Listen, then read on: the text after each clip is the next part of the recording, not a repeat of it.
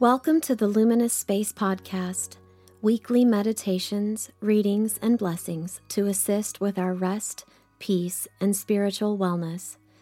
You can find out more at luminousanglican.com. This is the 6th Sunday of Eastertide,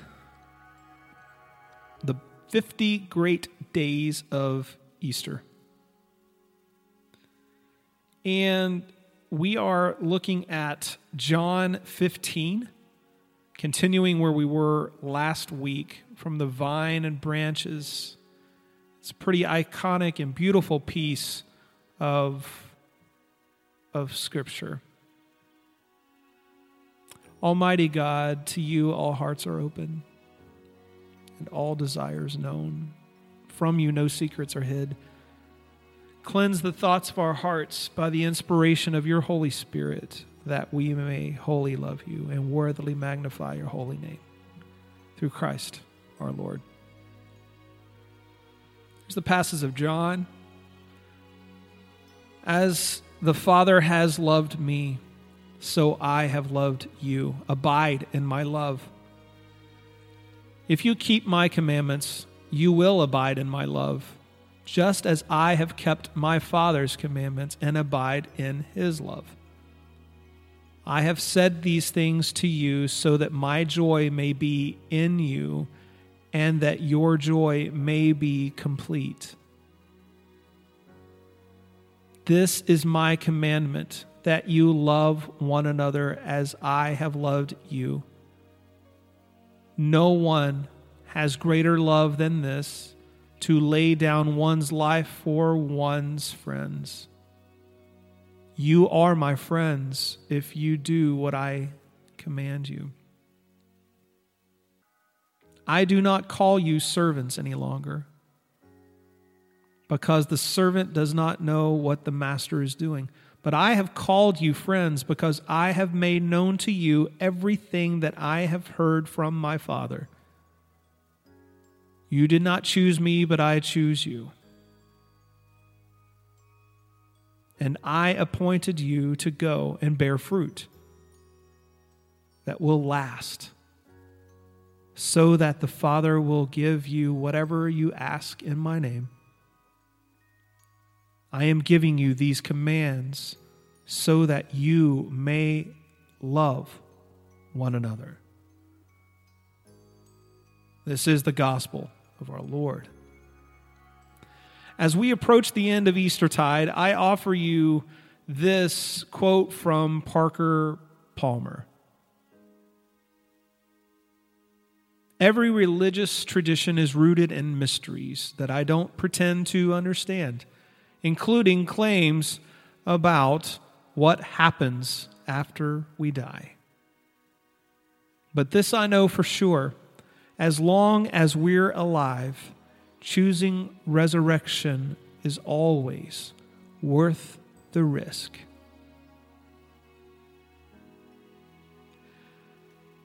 There is a bit of mystery within this Gospel of John today. It speaks of a core to our way of living. Jesus bookends this text with encouragement to love. In short, he reveals how we are to love. And it's not an exhaustive effort, but it is to say, abide in love so that we can actually love. Building on this idea that reacting is different than responding. We speak of that very often, just to give us a good reminder. There's an example on the baseball field last week. One of the umpires made a questionable call. against my team, my reaction was to say something to the effect of, "Come on, you have got to be kidding me."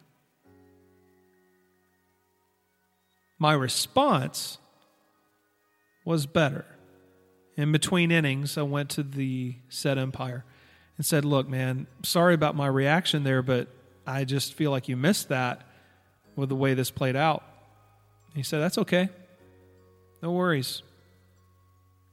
Didn't change the call, but I felt a little better about the understanding. See, when we hear words like command or even words like abide, we may have a misunderstanding. Our first reaction may not be the best, but once we sit in it or with anything, our response is way more helpful. To abide has a couple of layers. To accept without objection. Number 2 is where we rest, where we live, where we are fully present is to abide. We need to put aside the meaning of abide by the law or to tolerate or submit. It's better and fuller than that. So the reality of abiding, our senses heighten. We become the best versions of ourselves. We are attuned. And I think that Jesus knew what it meant for the greater good in every situation of life. To be a branch on the vine requires presence and patience. When we abide, we are resting in the actual transformation of our souls.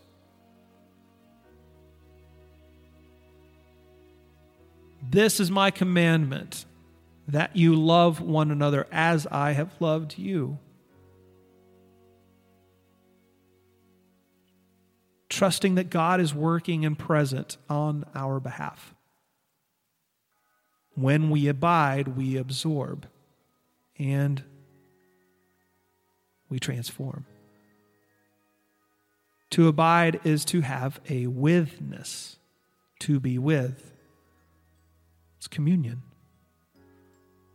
Only then do we begin to even have the capacity to love as Christ. And a few words that happen to begin with the letter A that come to mind. As Bishop Dan mentioned in the Orthodox liturgy a few weeks ago, they begin with, let us attend. Let us be here. Let us be present. To be present leads to what it means to abide. Availability. When abiding, we become available to one another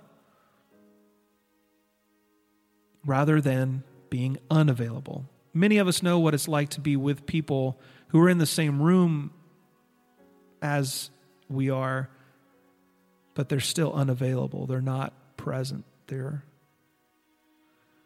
missing the moment. Maybe that's true of all of us from time to time, but availability comes with abiding. Awareness. Our awareness of those around us, slowing down to pay attention, to listen, to know when to speak, to know when not to. Abiding isn't an everyday word that we contemplate. It is where we live. It is where we rest. It's where we spend our time and our resources, where we attune, where we attend. It's who we are meant to be, and it is how we are meant to be. In verse 11, I have said these things to you so that my joy may be in you and that your joy may be complete. This is meaning of fullness of life with abundance, a life without lack. This is to live fully. One significant change in relationship that Jesus mentions in the last half of this passage is his clarification of how he regards his disciples, and so regards us. They are no longer strangers, nor merely disciples or servants. They are friends. Jesus notes the reason he calls them friends is he has shared everything he has with them, everything that he has known in terms of his relationship with God the Father. I have made known everything to you. This is an offering of intimacy, of friendship. And to know the risen Christ is to know the heart of God. By abiding, we eventually bear fruit. We attend. We are available and present to love wherever we find ourselves. We respond rather than react. We share peace rather than chaos. To abide is to join in the renewal of all things. True communion. This is the non-anxious presence that we speak of so often.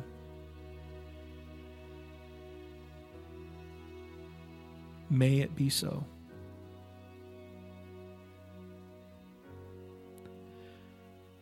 Faithful God, you bring us to a place of presence. May we attend wherever we find ourselves, so that we love as you love.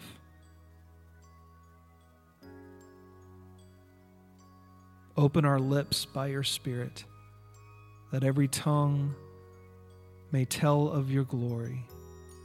Every race and every nation know you and experience your love. Amen. If you would like more information or ways to be a part of Luminous, please go to luminousanglican.com. Peace be with you.